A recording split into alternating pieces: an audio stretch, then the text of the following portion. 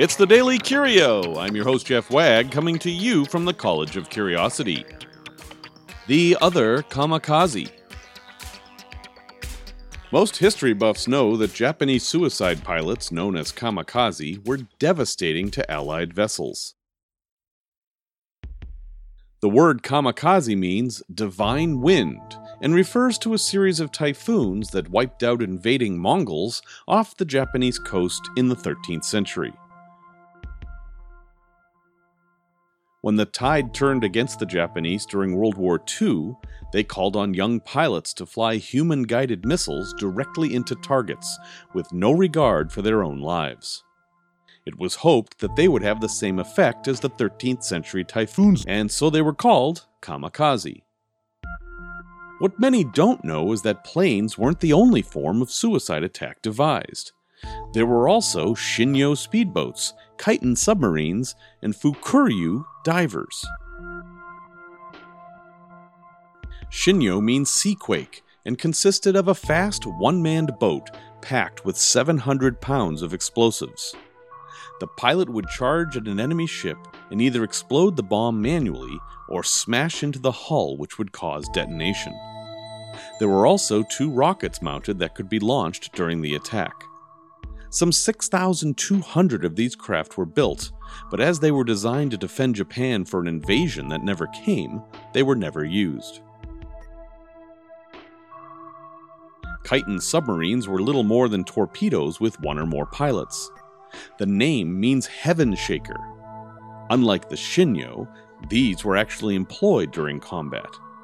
Launched from submarines, they were effective in sinking 2 Allied warships, with 187 men dying as a result. During the course of the program, 106 Khitan pilots died, and while that seems to put the Japanese at the advantage, an additional 1,000 Japanese sailors died supporting the program, most of them when the mother submarines were sunk during operations. Perhaps the most desperate weapon was the Fukuryu, or crouching dragon.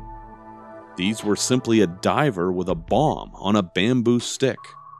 The idea was that they'd walk into the sea, surface under an enemy ship, and explode along with the bomb when it came in contact with the hull.